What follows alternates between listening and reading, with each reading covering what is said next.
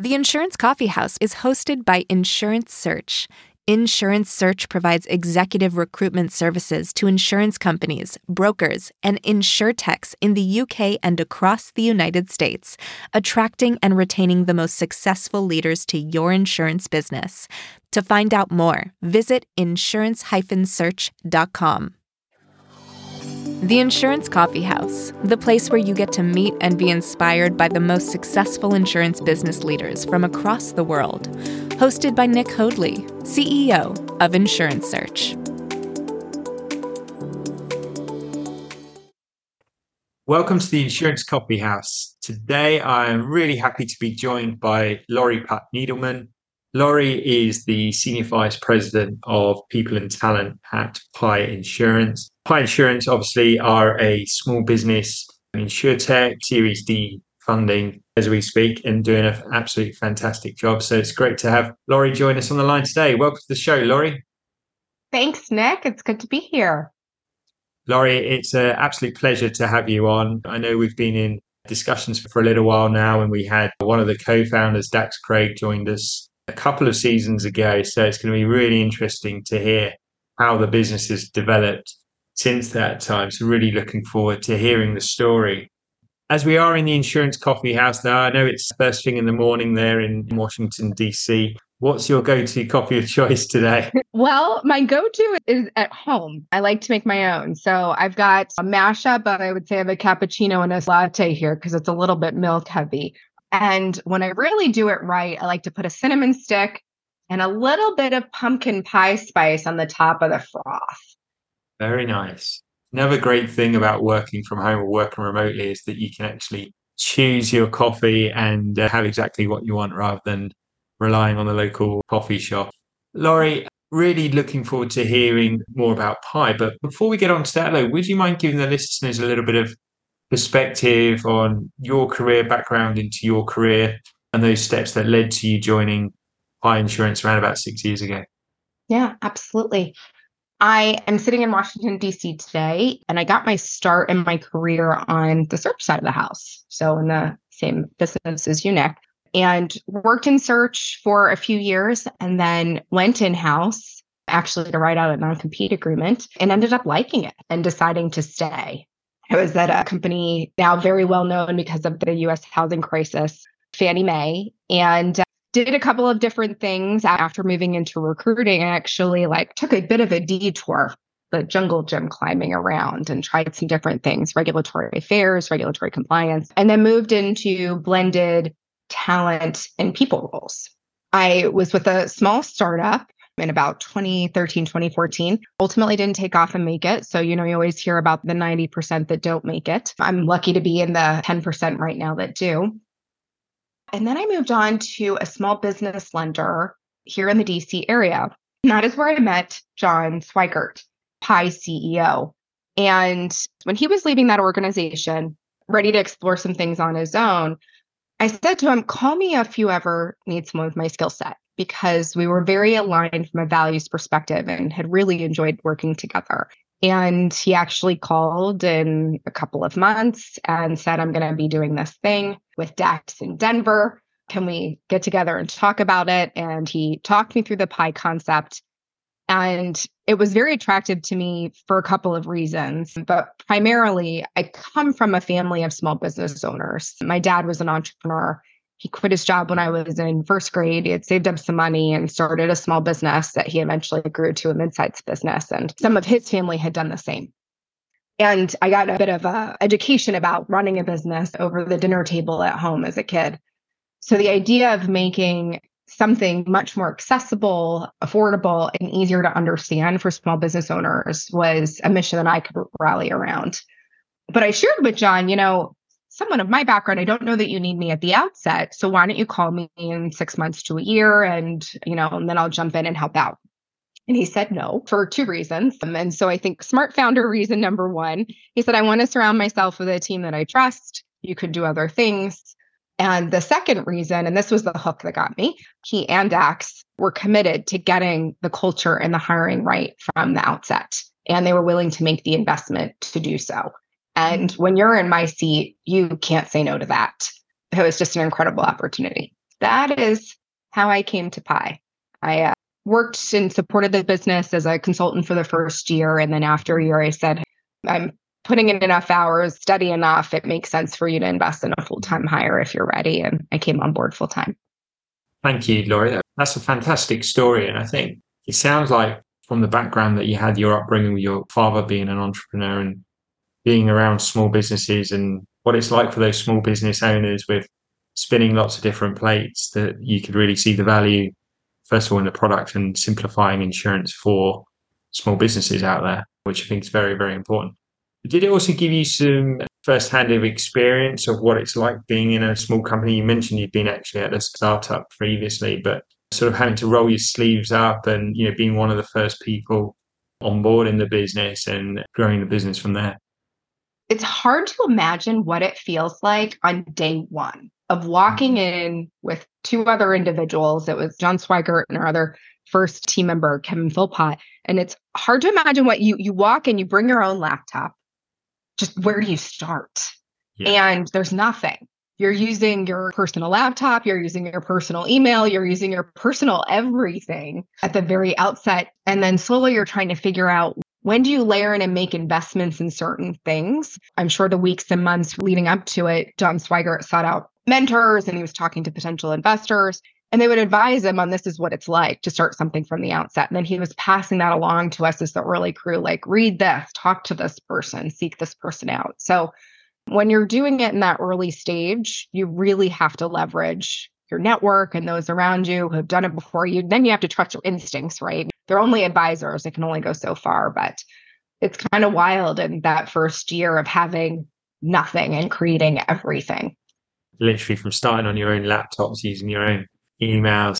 It's always a concept, isn't it, to start with, and then it's actually putting in those initial building blocks. Clearly, in that time period, over those 6 years, the role would have evolved a huge amount. Maybe you can talk me through that, how the role started and that progression to where you are now, obviously leading the people and talent function of the business. You need to stand up some kind of platform so that you're able to pay your staff. So just core HR functionality needs to be stood up. But we spent most of the first year recruiting from our network. And we made our first hire that was not through like a direct referral in the fall. Core HR platform, making sure that our folks would have access to benefits, and then moved into recruiting mode. And in those first couple of years, I probably spent 80% of my time in interviews, talking to prospects and candidates. That was always one of our top 3 priorities. And we made it clear, in order to build the business, we need to bring in great talent. And that came from John and Dax as well. And they said, to all of our leaders, expect to invest a majority of your time in talking to talent, recruiting them, and teaching them about the business. It's one of the best investments that you can make in growing Pi. I think in those early stages, I think it's so important for startups to really leverage their network. Obviously, it's a great source from your perspective to be able to bring people into the business that you know and trust, but also for them as well. It can be a leap of faith for someone at that early stage to be joining a company in its infancy. And so for them to have the assurance they've worked with you before, if they've worked with the founders before, and they've got a good trust and understanding and a shared vision, that can be very, very helpful. Certainly a lot easier than going out cold and trying to attract people into a very early concept business. I think it'd be good for our listeners to sort of see the growth that you've achieved in that time. So maybe if you could give our listeners some high level facts and figures of where the business is now, and we can look forward to the plans for growth as well. So Pi started as what you call the insurance business, a monoline insurance company, focusing on workers' compensation because that's what we knew and what we knew well. And we had data that we thought we could use in a different way than the rest of the market and expertise. And we've since expanded into commercial auto. So it wasn't our intent, and it's never been our plan to stay in one product. We want to serve small business owners more broadly. I'll speak from a headcount perspective because I'm a people person and I care about the humans in our business and their capabilities. So obviously on day one, it was just 2 employees and we've grown to today roughly 400 pioneers. Pioneers are what we call our employees. So we use those words interchangeably. And there have been some years of real exponential growth. 2019 was one of our biggest. We started 2019 with, I think it was 35 pioneers and ended it with 135. It's still a relatively small company. 2020 was a bit slower. And then 2021 was booming. That was like a year of a lot of change. It must be a very proud achievement for you. And I'm sure you would have had some hand in all of those hires from a people perspective, and to see those people being successful now and seeing the company develop into the business it is now must be something that you can look back on. I know startups and high growth technology business, you're always looking forward on the next thing, but there must be some satisfaction there. Because of John and Dax's dedication to getting the culture right and investing so much in talent, the three of us interviewed every candidate that we hired through, I think, about a hire 150, which shows, I think, our dedication to, we wanted to make sure that individuals we were bringing into the business understood the business, what it would be like to join an earlier stage startup. It's not for everyone. And we wanted to make sure that we felt like they could handle the type of work that they would need to do and the resourcefulness required to thrive in that environment. And that investment paid off significantly. We had a lot of success, tremendous growth, and were able to build a successful business and an award-winning culture, which has been incredible and just personally rewarding because you love the people you get to work with and you enjoy the environment you get to operate in. And I'm not going to say we get 100% of everything right. We get a lot of things right. And when we don't, we're willing to fix it, repair it, and keep going. I talked to some of my colleagues in the people space, and I have empathy for those that don't have that level of commitment from founders and CEOs.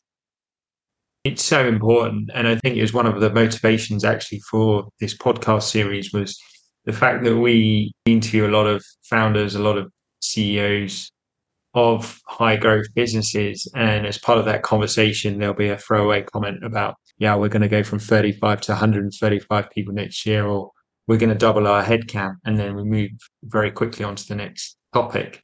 But what we really wanted to do in this series is then to speak to someone like yourself who's saying, right, actually, how do we go about doing that? How do we make sure that we hire top quality people? How do we make sure we move at pace? How do we make sure we build a really strong culture at the same time so we're not just losing people out the back end? How do we make sure that the first 3 people in the organization are interviewing those first 150 candidates to make sure that we get those first 150 hires spot on? This is something that a lot of not only HR and people leaders find really interesting, but I think a lot of founders out there who they hear the high level numbers, but it's actually about, how do you go about implementing that, executing on that, and building a company. With that in mind, Lauri, I know there's particular areas of passion and areas that are working well there for Pi Insurance. Would you mind sort of sharing with our listeners what that is and what you'd like to discuss a little bit further? For us, an early shift to becoming a remote first company was a major differentiator in our ability to attract and retain talent for the last several years. And if you don't mind, I'll talk you through the story of how we got there. When John and Dax were founding the business and talking to potential investors, they would get a little pushback about having 2 leaders in 2 different locations. So Dax is in Denver, Colorado, and John is in the Washington, D.C. area. And the plan was to actually have an office in each location. And some of the feedback we would get is, you're going to have, 2 microcultures, and how are you going to make that work in an early stage startup? And so we made a commitment early in the business to leverage technology and some live collaboration to bridge that gap. bridge those miles. And so we did this. We leveraged Zoom from an early stage in the business, and we use a chat platform today. We're actually not big emailers. We use email for talking with anyone outside the organization. So if you're communicating inside the organization, it's in the chat platform. And we did that from a very early stage. And that served us really well when we got to the pandemic and having to go to work from home.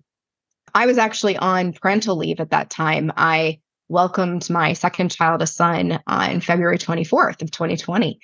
And was coming home from the hospital and hunkered down at home watching the news, wondering what the heck was going on. And John reached out and said, we're going to have to make everyone work from home.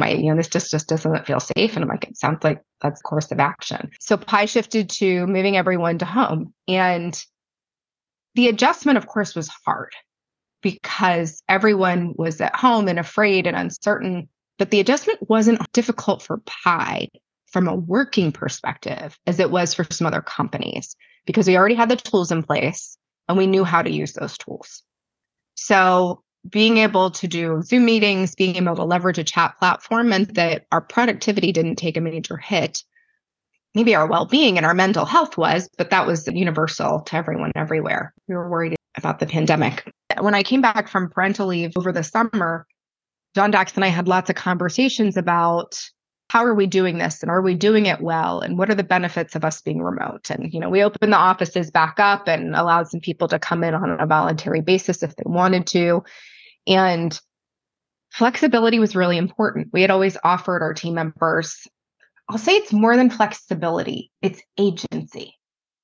It's giving them the power to make choices about what works best. I mean, that includes me, right? That would include you, Nick. And so in the beginning of 2021, we made the decision to shift the company to being remote first because we felt that it would empower our employees to make great choices. We had seen increased productivity that we thought we could maintain. We felt that we could bridge the gap on collaboration through other means, this Zoom, as well as getting people together periodically in person.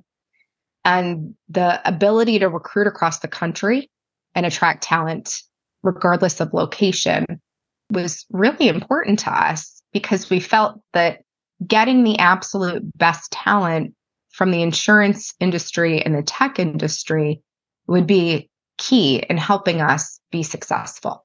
So it was a big turning point for the business. And we were, then able to look nationwide. It also meant we had to invest a bit more in our people function because we needed to support employees across all of these different states. And, in the US, you have different laws and regulations in various states. And so you need to be able to support that. So there's some complexity there that we needed to prepare for. And we've made some changes to our tech stack, and we made some investment in our people function to be able to do that successfully. I think it's been incredible for the business. And I think our team members really appreciate the trust and empowerment that we give to them. It's interesting, your comments there around hiring the best people in from the insurance industry and the technology industry as you grow. I think certainly what we found as an organization was that pre-pandemic, it was quite difficult to, especially on the insurance side, to bring an insurance executive out of a big corporate company, maybe where they're 5 days a week in the office in and around Wall Street, somewhere like that, and then asking them to go and work from home or work in a garage at a startup. It was quite a challenge. Certainly what we found post-pandemic was actually because those same executives had been a year or 6 months to 12 months working from home, almost working in a bit more of a startup environment, that actually coming out of the pandemic, I think that's why we saw the great resignation, is that people then could see those opportunities with companies like Pi and with businesses like that, where it didn't seem to be quite such a huge jump in terms of working conditions and working styles, working practices. It's definitely a dichotomy that a lot of companies face, is on the one hand, being purely remote, that gives you the access to pretty much all of the talent across the US. But it can also then have a challenge on the other end of building a culture. How have you found sort of simultaneously hiring the best people, but then also building a culture around that when having so many people based remotely? I would say there are a couple things to this. I'll touch on two. You have to have a fantastic onboarding program. How you set people up for success, set up your new team members for success in day one, day two, those first 6 months is everything. Some of my peers that I talked to were surprised at the investment that we've been willing to make in our learning and org development team for the size of business that we are. But it's been so important for us to have that function. So as an example, something that we do, we have a program called Pipe House. And this actually existed pre-pandemic, but it served us really well in our remote environment where we pair every new pioneer with an existing team member on their first day. And they just have someone who is not in their onboarding class and not in their team, but somewhere else in the organization that can share information with them about how the company works, where you go for things. And it's just a friendly face, right? Somebody else that you know. So that's been something that gives our new team members like a point of connection. The other thing that we still believe is important is some live collaboration, right? So we don't believe that it should be 100% remote all the time. And we offer teams opportunities to come together. So a lot of our teams will do like a team summit each year, or we'll have leadership summits where folks will come together. And then in our two offices, we have monthly collaboration days where the offices are always open for anyone to come in, but on collaboration days, we'll do some other things in the office that make it a little bit more fun to be there. And that encourages folks to come in and work together and get to meet colleagues that maybe they haven't met before. I know some folks on my team have planned trips to collaboration days because they know, maybe a recruiter knows that a couple of their hiring managers are going to be in the office, or a candidate that they hired recently, or that the business development team is going to have a summit that coincides with a collaboration day. So they'll make it a point to go out so that they could meet multiple people and spend some time getting to know them, which has been a really rewarding experience. The interesting thing is that when you're a remote first company and then you offer those opportunities, people appreciate the collaboration time so much more. They're excited to be there. They walk away with like a feeling very refreshed and energized and appreciative of the time, but appreciative of their colleagues. So it's interesting that if you do this periodically, that you can get that lift in the business. It sounds like it's just been a wonderful success and you've managed to implement that really well. And obviously the growth that you've had across the business in this time. Looking forward and ahead now, what are the plans on the horizon for Pi? What are the growth plans there? So I would say we're in a place where we've stood up a lot of our core people and talent programs. There are some things we haven't done yet. I'm interested in exploring, but we're iterating. I think we'll see some growth in headcount from this year into next year. And we're definitely keeping our talent team busy right now. I'd like to see us focus even more in the DEI and B space. This was something that was a really passionate focus for us, I would say, in our early years. And I think we have an opportunity to bring even more representation from underrepresented groups into the insurtech and the insurance space. And that remote aspect really gives us that capability. So I think that's something that we want to dig into in the next few years, make some better strides. It sounds like you're well on track with all of those initiatives. Move on to the espresso round now, Lauri, where the questions are short, sharp, and to the point. So I know you've got your coffee mix there ready. I'm ready for it. The espresso round. Lauri, for prospective candidates, for executives coming in to interview there at Pi Insurance, what would be your one recommendation to them? Interviewing is a two-way street. We expect a candidate to show up with questions. And one of the things that blows us away is occasionally a senior executive will interview with the CEO and not have a lot of questions to ask. And we're like, you've got this golden moment. So take advantage, ask a lot of questions, show your curiosity. That's something we're looking for in a senior leader. And then looking across to peers in the industry, other HR executives across the insurance and insurtech sector, what would your one piece of advice be to those looking to hire high quality talent? I think you have to have a very thorough and tight talent process, and you have to execute it fairly similarly across the business. You can adapt it for various parts. At Pi, we do competency-based interviewing. We prep all of our interview panels before we interview, and then we debrief together as a group. And that ensures that everyone is on the same page going into and leaving the process. And that's really important to us. There's two words that you said, that thorough and tight, I think are so important. I think a lot of businesses out there where it's the opposite. It's not thorough and it's not tight, and it ends up being interview after interview after interview, covering the same ground or not really getting to the point. So I think that's really key. And a process like that can really help bring in the best quality talent. You have to train your leaders on how to interview, and then you have to trust that they can assess good talent. And so you don't want to have, 10-person panels, as an example. And I do hear of that sometimes at other organizations, and we had a few bumps in the road. So being efficient, 4 to 6 people, depending on the level of role. You mentioned earlier that you started out on the search side of the business, working for a search partner. What's the most important thing that you look for there when working with an external third-party search company or recruitment business? We look for some sense of fit. Do they understand our business? Do they understand our culture? But I would say the biggest thing that we found to be is understanding their process and making sure it aligns with our expectations, because the process gets you the results. And we like to calibrate early and often to make sure that we're on the same page with our search partners and aligned with the profile and what would be the right fit. And I've had some search partners say, give us your requirements and you'll get a slate of candidates in 6 weeks.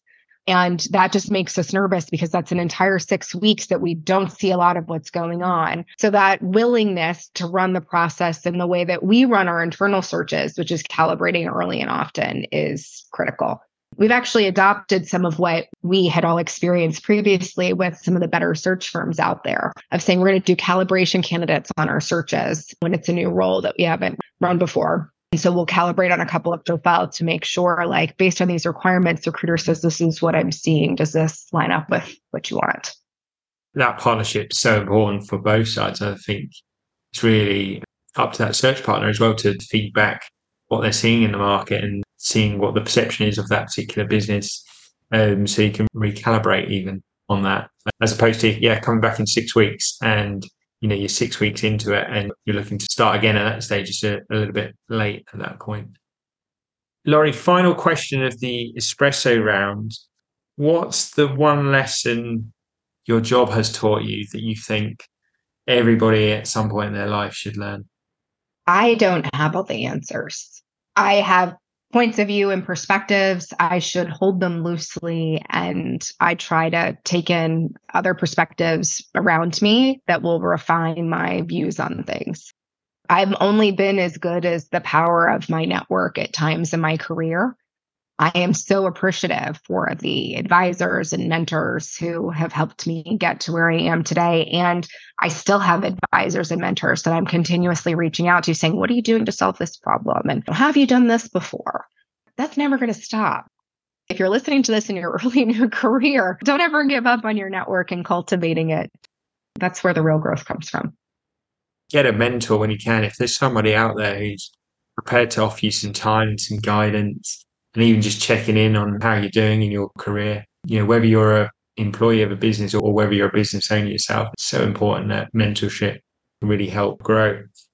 Lauri, we've almost finished our time together today. Before we go though, do you have one piece of closing advice for our listeners? And if there are particularly insurance people out there listening now who are interested in opportunities at Pi, how would they go about exploring those further?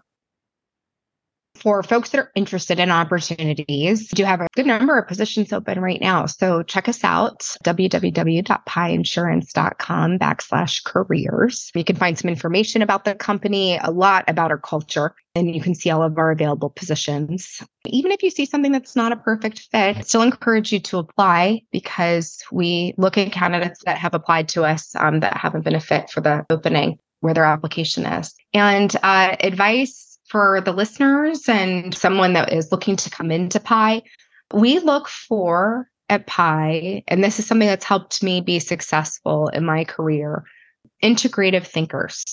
And it's not looking at a problem as I've got path A or B as a solution, but considering what are all of the perspectives and what are all of the needs and how do I solve for that greater need set. And so I would say that's, if you're looking to come to work at Pi and you're looking for growth in your career, applying that mindset to problems that you're facing, it's brought me a lot of success. And I think it can bring other success as well. Lauri, thank you so much for your time today. It's been a real pleasure to have you join us in the coffee house. I'd love to bring you back on the show in the next couple of years to see how that growth has continued. But it's a great story. The Pi Insurance, one of the real leading insurtechs out there, being super successful. And it's been great to hear your story from one of the very first pioneers from the business. So thank you for joining us today. Thanks so much, Nick. It was great being here. Thank you for listening to the Insurance Coffee House with Nick Hoadley. Join us next time for another episode packed with insights and advice for senior leaders, C-suite executives, and ambitious insurance professionals. Stream all episodes at insurance-search.com.